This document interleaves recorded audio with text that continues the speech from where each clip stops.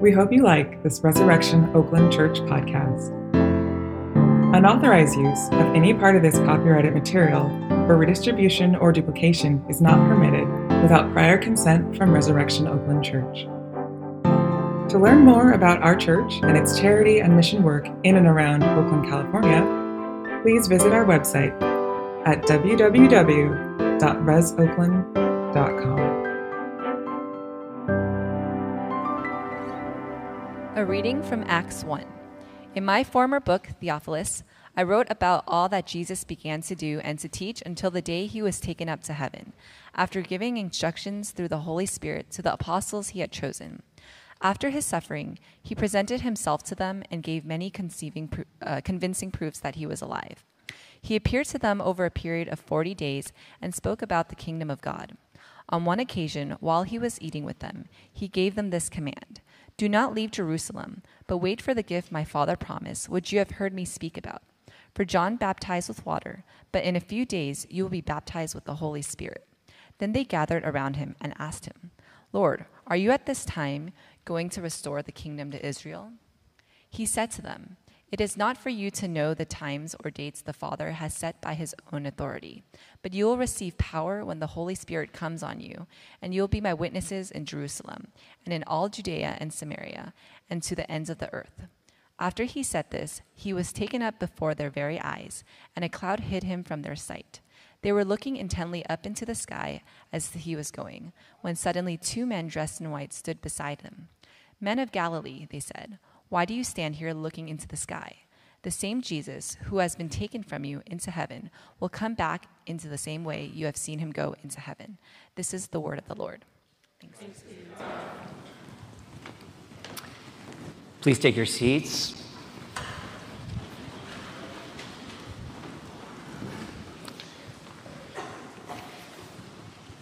Let's all pray. Our Father in heaven, we come to you this morning with burdens that are too big for us. And especially as we consider the horrific tragedy in Buffalo, New York, how a gunman with racist motivations shot down over 11 people. Lord, our hearts are heavy. And some of us are wondering how a God who exists, a God who is good, could allow this to happen. Some of us are wondering how you can possibly speak into such unspeakable evil. And Lord, all of us come desperate for you. We need you. And so we pray that you would speak to us through your word and through the power of your Spirit. Lord, that you would help me to get out of the way so that all of us can hear you. We pray this in Jesus' name. Amen. Well, good morning. My name is Dave. I'm one of the pastors here. And we are still talking about the resurrection. It's a month from Easter. And we're working our way through this series called Encountering the Risen Jesus. And in this series, we've been talking about how the resurrection is not just something that you believe or that you accept intellectually, but it's something that continually changes your life. That when you encounter Jesus, it changes everything. And so we saw how the resurrection takes away your fear. We saw that 2 weeks ago. Last week, we looked at how the resurrection, the risen Jesus, speaks to your doubt. And this morning, we're going to look at how the risen Jesus speaks to our understanding of power. And so I had a completely different introduction for this sermon that I just had to rewrite this morning when I read the details. I saw the headlines yesterday as the news was breaking, but didn't really look. And this morning when I read this story about this 18-year-old gunman wearing tactical gear and body armor who shot 13 people at a busy grocery store in a predominantly black neighborhood in the east side of Buffalo. and how later that day he released a 120-page document detailing the racist ideology. I won't even name the ideology that he referenced, but this racist ideology that drove him to commit this horrific act of terrorism. I just knew on a sermon about power, we needed to hear what God had to say about power. Terrorism is meant to intimidate. And in this case, this shooter meant to intimidate not just the people in that grocery store, but the entire black community in Buffalo, New York. And in fact, he meant to intimidate black people throughout all of the United States. And the tragic irony of this massacre is that this 18-year-old young man, the man with the gun, felt threatened by regular folks going about their business on a busy Saturday afternoon trying to get their chores done. People like Ruth Whitfield, an 88-year-old grandmother who sings in the choir. He could not feel powerful unless he could make others feel powerless. And perhaps the most disturbing thing about this massacre is that actually, if we try, we can all relate to that, because that's how power works in the world. We act as if the only way to feel powerful is if there are others who feel less powerful or even powerless. Like power is this limited resource that cannot be shared but needs to be taken. And so in today's passage, Jesus shows us a different kind of power. It's more powerful than racial supremacy. It's more powerful than bullets. It's more powerful even than death. And it's not only more powerful, it's more hopeful. So we're going to look at three things as we unpack this passage, as the disciples encounter the risen Jesus, and Jesus promises to give them power. We're going to look at three things. Number one, we're going to look at how power is received, not taken. Number two, we're going to look at how Jesus offers a power that is for others and not ourselves. And number three, we're going to look at how Jesus offers us a power that never fails, even when all else fails. So let's look at the first point here. Jesus offers us a power that is received, not taken. What does that mean? Well, after Jesus rose from the dead, if you look at the passage, this passage at the beginning of Acts picks up where the Gospel of Luke ended. Both books are written by Luke, a physician who recorded a careful account of the life of Jesus for his friend Theophilus. And at the end of Luke, Jesus is risen from the dead, and he spends 40 days teaching his disciples, and Luke details what that looked like for us in the book of Acts. During these 40 days, Jesus gave many convincing proofs to his disciples that he was alive. And so if you were here last Sunday and you heard how the risen Christ speaks to our doubt, that he invites doubt and welcomes doubt, that doubt is part of faith, not something that we have in place of faith. You see that here at play with the disciples. They were witnessing the risen Christ, and still they needed convincing proof after convincing proof that Jesus was alive during this 40-day period. And then Jesus taught them about the kingdom of God. And you could sense in the narrative that the disciples are changing. Their demeanor is changing. The mood is changing in this incredible Bible study that they're having with Jesus. When Jesus died, the disciples were dejected. They scattered, and then they went into hiding. They were afraid for their lives. But as Jesus proved that he had risen from the dead, they began to dream about what would come next.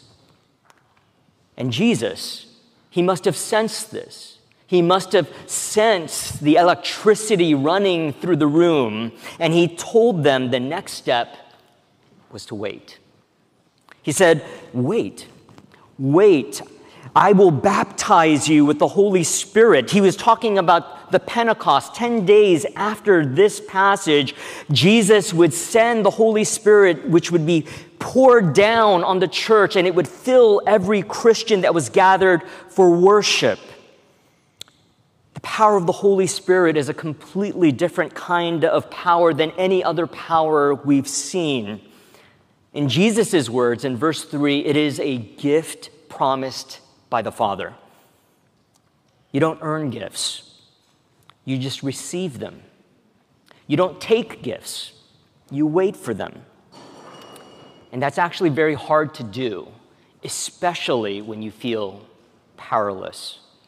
Listen to what the disciples say in verse 6 as they respond to Jesus' command to wait. They say, Lord, are you at this time going to restore the kingdom to Israel? The people of Israel at this time were living under the oppression of the Roman Empire. They were facing real suffering, real injustice, real violence, real inequity, real suffering. So this question, Lord, are you at this time going to restore the kingdom of Israel? This is not a question being asked by power-hungry people. It's actually a question that is being asked by powerless people. This is not a political lobbyist asking for favor at Congress. This is Ukrainians praying that Russian soldiers will leave their country. This is a cry of the powerless. Lord, are you at this time going to restore the kingdom of Israel? How could anything matter more than the restoration of the kingdom of Israel?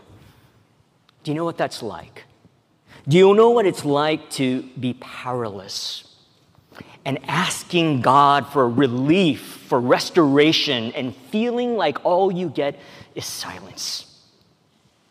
Do you know what it's like to be powerless and hearing God say, wait? Have you ever asked God, when? When are you going to restore my life? When are you going to restore me from depression? When are you going to restore me from my chronic illness? When are you going to restore me from my unending debt and financial need? When are you going to restore me from this difficult marriage? When are you going to restore me from this difficult divorce? When are you going to restore me? When are you going to restore my city? When are you going to restore my nation? When will the racial violence end? When you're powerless, it's hard to hear the words, wait. But the thing is, what Jesus is showing us is that the power that God has for us is altogether different from the power that we experience in the world. It is not the kind of power that you have and others don't. You see, the only way to receive power is not by taking power, but by realizing that you are powerless. The Holy Spirit doesn't help people who help themselves. The Holy Spirit helps people who know they cannot help themselves. That's how gifts work. That's how grace works. That's why Jesus, who is God incarnate, depended himself on the Holy Spirit. Did you notice that in verse 2? It says that Jesus taught through the Holy Spirit. That means that Jesus, when he taught these incredible Bible studies in this 40-day period, this incredible master class, he didn't rely on his knowledge. He didn't rely on his intelligence. He didn't rely on his skill. He relied on the power of the Holy Spirit. Jesus himself, the eternal Son of God, relied on the Holy Spirit to teach people simple truths from the Bible. He was powerless to teach except for the power of the Holy Spirit. He was wholly and completely dependent upon the Holy Spirit when it came to teaching the Bible. Notice in verse 7, Jesus says, "It is not for you to know the time or dates the Father has set." Well, if you look at Matthew 24 and Mark 13, we learn that actually it was not for Jesus to know either. Jesus did not know the day or time that the Father had set. He didn't know all the plans his Father had made for his life. He wholly and completely and utterly depended upon his Father. And he trusted that his Father loved him. You see, Jesus knew what it is like to be powerless. He knew what it was like to be desperate and to hear, wait. He knew what it was like to rely completely on the Holy Spirit, to rely completely on his Father. And this is what he did his entire life, all the way to the cross. He did it gladly because he knew that he was loved. And here's the beautiful truth about the power of God. Power is simply an instrument of God's love. And when you love someone, and when you are loved someone, you are utterly dependent. You can't be independent. That is the opposite of love. Love makes you vulnerable. It makes you powerless. In the book Harry Potter and the Sorcerer's Stone, we're introduced to the main character, Harry Potter, in the first chapter, and he's introduced to us as the boy who lived. And what I love about this introduction to Harry is when we meet him, he's just a baby. He hasn't gone to school. He doesn't know how to cast any spells. He hasn't gone on any adventures. He hasn't fought any evil wizards. All he's done is survive. The most powerful wizard in all history came to his house, attacked his family, killed his mother and father, and Harry was the only one to survive. And this made him famous. Everyone in the wizarding world knew Harry. He was the boy who lived. And you know why Harry survived? He survived because his parents loved him more than they loved their own lives. And they actually sacrificed their lives for Harry. And when they made that sacrifice, it cast a spell that protected Harry from this evil wizard. Harry was famous, not for what he did, but for how he was loved. And this is the secret of the power of God. The way that the power of God works in our lives is he makes us dependent. He drives us to become powerless because this is the only way that we can understand that our lives are not dependent on what we do or what we take or how good we are or how much we know or how clean our life is. We can know his power only when we understand that it comes through his love and through his mercy. The power of God is a power that makes you more dependent, more powerless than you want to be, but it also makes you more loved than you could ever deserve to be. It's a power that will test your patience, but it's also a power that will set you free to serve others. This brings us to the second part that we're going to look at in this passage. Jesus gives us a power that is for others, not for ourselves. What do you do once you have the power of the Holy Spirit in your life? When the Holy Spirit comes into your heart, what do you do with that? Well, Jesus says, "You will be my witnesses in Jerusalem and all Judea and Samaria and to the ends of the earth." In other words, the power of the Holy Spirit is not for ourselves, it is for others. And if that sounds familiar to you, it's because we say a version of that all the time, that we are seeking to be a church that exists not for ourselves, but for others, for the unconvinced and for Oakland. Where does that come from? We didn't make it up. It comes from the Bible. It's woven throughout the Bible. When God gives you power, when God enters your life, when God shows you his love, it is not just for you, it's actually for others. You see, when you think about what it means to be a witness, when you become a witness, you don't do it for yourself. You witness to others. You witness for the benefit of people who were not there. You witness for the benefit of people who did not see. Last Sunday, my family went to Fenton's to celebrate Mother's Day. We ran into another Res Oak family there, and we're waiting in line to get ice cream when someone from the other group ran over to us and told us, you can get free ice cream. There's free ice cream for mothers at Fenton's today. And sure enough, it's called the Mother's Day Special. If you ask for I don't see it anywhere. I don't think it's advertised, but if you ask for the Mother's Day Special, and you don't even need to prove it, you just look like a mom, you'll get a free sundae, right? We would have missed out on this, but someone who witnessed this amazing deal cared about us enough to tell us about it, and I, because I care about you, am telling you about it now. That's all witnessing is. Witnessing is sharing something that you've seen and experienced that others have not. Witnessing is not having an amazing personal story about how God has changed your life. It's not being able to answer every question that people throw at you about the existence of God or Bible knowledge. All witnessing is being able to testify that you saw something, you experienced something that someone else didn't, and it's too good to keep to yourself. The power of witnessing is not in your intelligence or your knowledge or your personal story. It's in the Holy Spirit. So who do we witness to? Jesus gives us 3 categories of people to witness to. And we need the power of the Holy Spirit to do this. Jerusalem, Samaria, and the ends of the earth. And a pastor that I know put it so well when he said that this represents people who are like you, people that you don't like, and people who are not like you.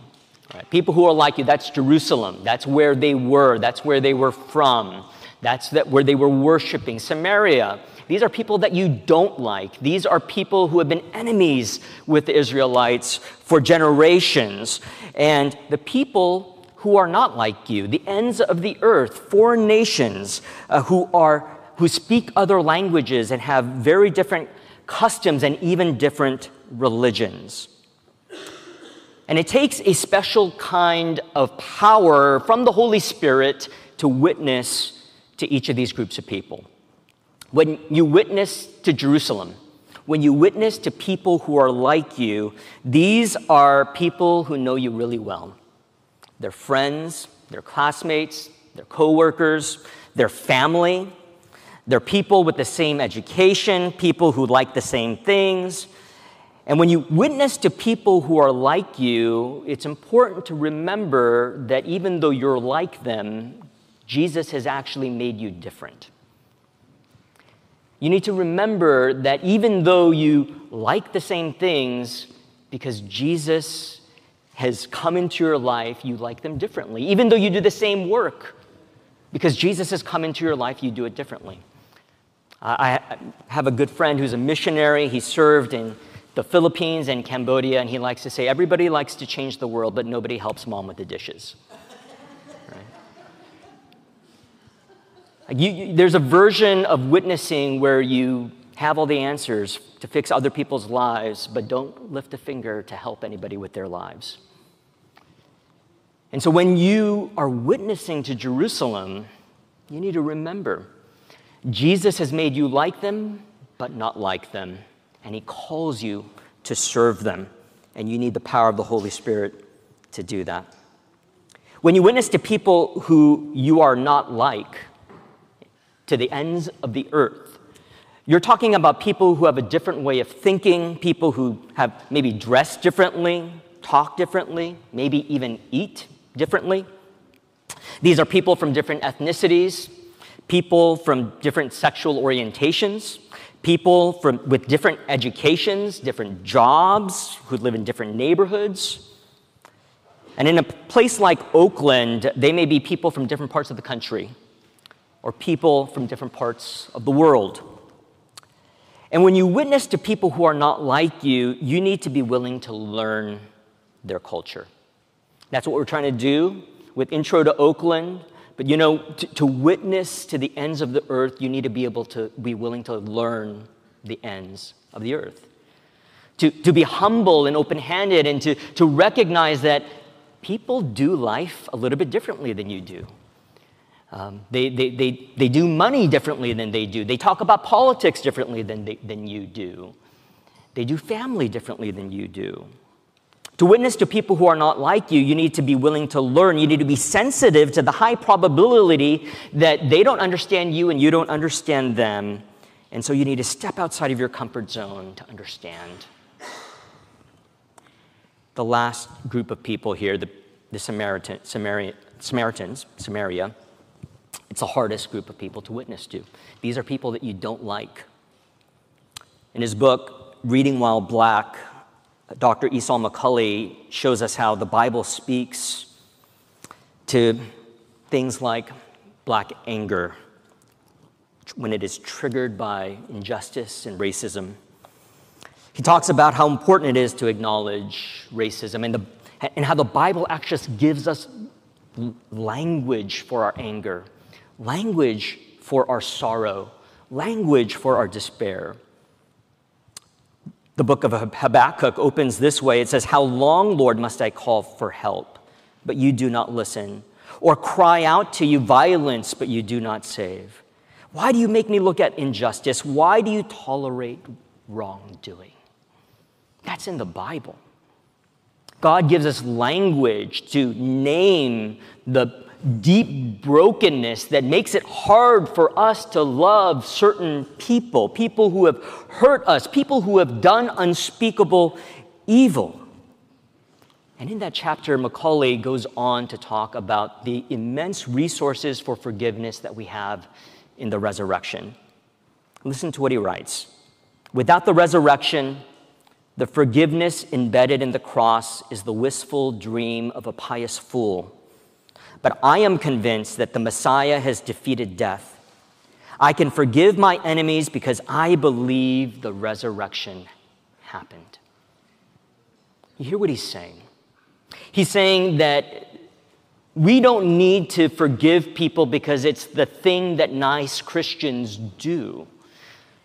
We need to forgive people because Christ is risen from the grave, which means that forgiveness is woven into the fabric of the universe. This is how the world works. This is how the universe is supposed to be. It's supposed to be a playground of forgiveness where enemies can become brothers and sisters. The power of God sends you down, not up. It brings you beneath your enemies, not on top of them. The power of God sends you out, not in. It sends you to people who are not like you, people where it might be awkward and uncomfortable to spend time with them, where relationships and conversations are filled with misunderstanding. The gospel sends you upside down, not right side up. So even when you are with people who are just like you, there is something different about you. All this is easier said than done. So why? Why bother with witnessing? This brings us to our last point that we're going to look at. Jesus offers us a power that never fails, even when all else fails. After Jesus said all of this, he ascended into heaven. And the disciples were completely thrown off. They lingered staring into the sky, and two angels had to come alongside them to snap them out of it. They said, "Men of Galilee, why do you stand here looking at the sky? This same Jesus who has been taken from you into heaven will come back in the same way you have seen him go into heaven." After 40 incredible days of studying the Bible and being with Jesus, the disciples were disoriented. They felt defeated. They felt demoralized. And so they zoned out. They stared into the sky. They couldn't move. But the angels reminded them of something glorious, a hope that would not fail. The angels reminded them that Jesus hasn't really gone anywhere. He's coming back, and he's sending his Spirit, and you're not going to be alone. When you read the parallel passage in Luke chapter 24, Something incredible happens right after this. Right after Jesus ascends into heaven, the disciples return to Jerusalem, and Luke says that they return with great joy, continually blessing God in the temple. One moment they're staring into the sky bewildered. The next moment they're filled with joy. What happened? Well, they worshiped their way out of their disbelief. They worshiped their way out of their doubts. See, every single one of us is empowered by the things that we worship. If you worship money, you will feel empowered when you have money, and you will feel worthless when you don't.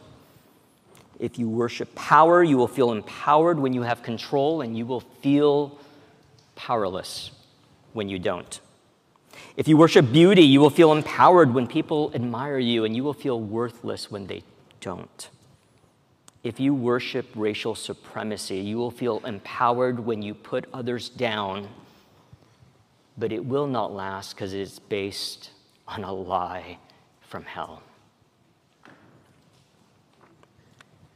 When you worship Jesus, you have access to a power that will never fail, even when all else fails, because Jesus loves you and his love will never fail.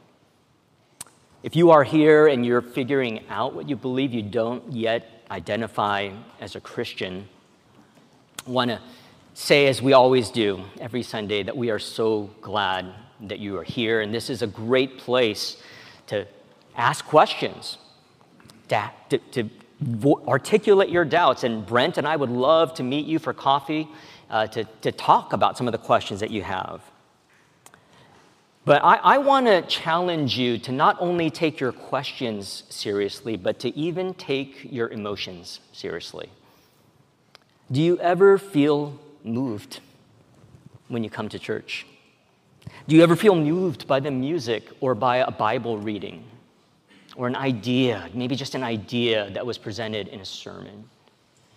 It can be very tempting to resist that feeling, but if you do, you might miss an emotional truth that your head has not caught up to yet. You see, the beautiful thing about worship is that it engages the whole person, mind and heart. And when the disciples worship God, they worship their way out of their doubts.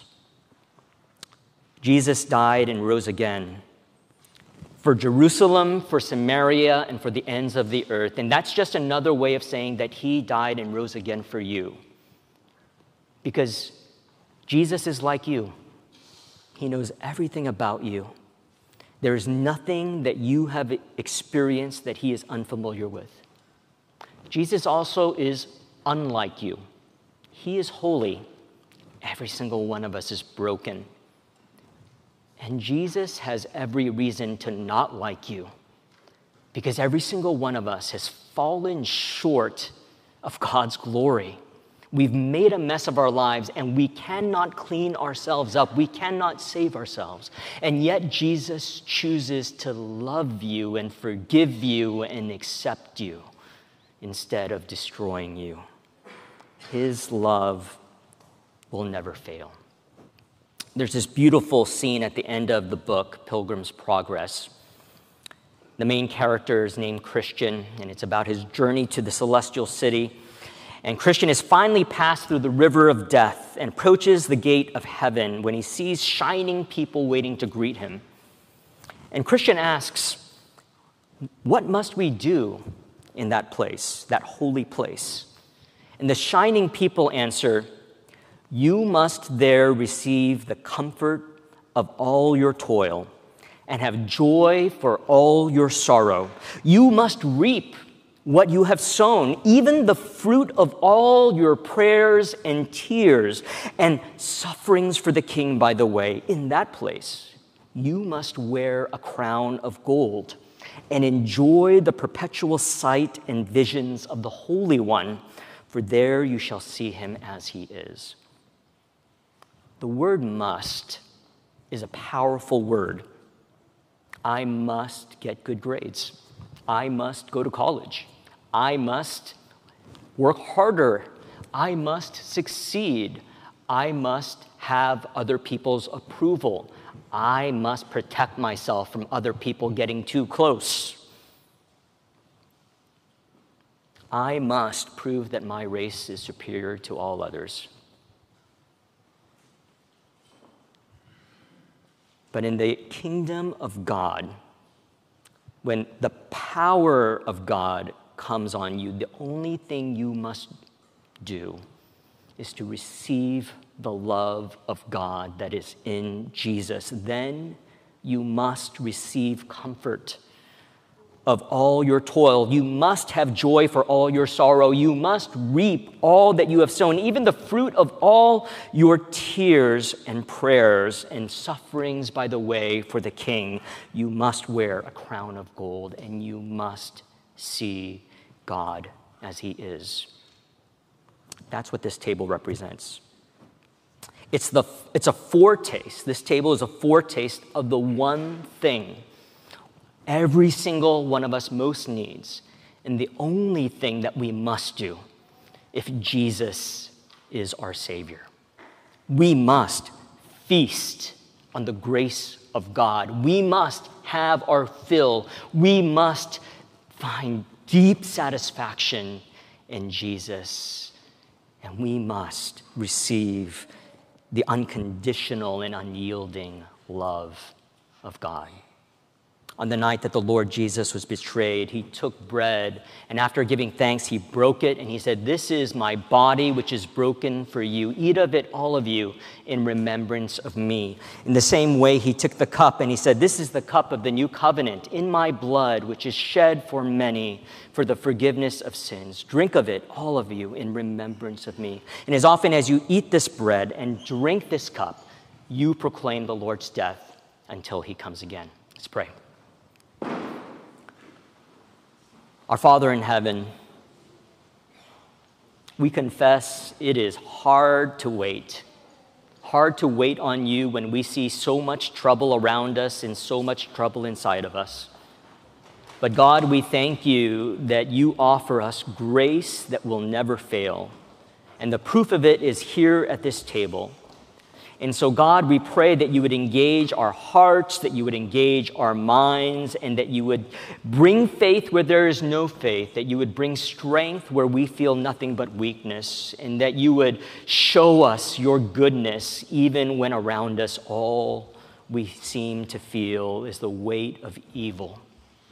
God, we pray comfort for all who are suffering in Buffalo. We pray comfort for all who are suffering here in this room. And we ask this, that Jesus would be magnified. Amen.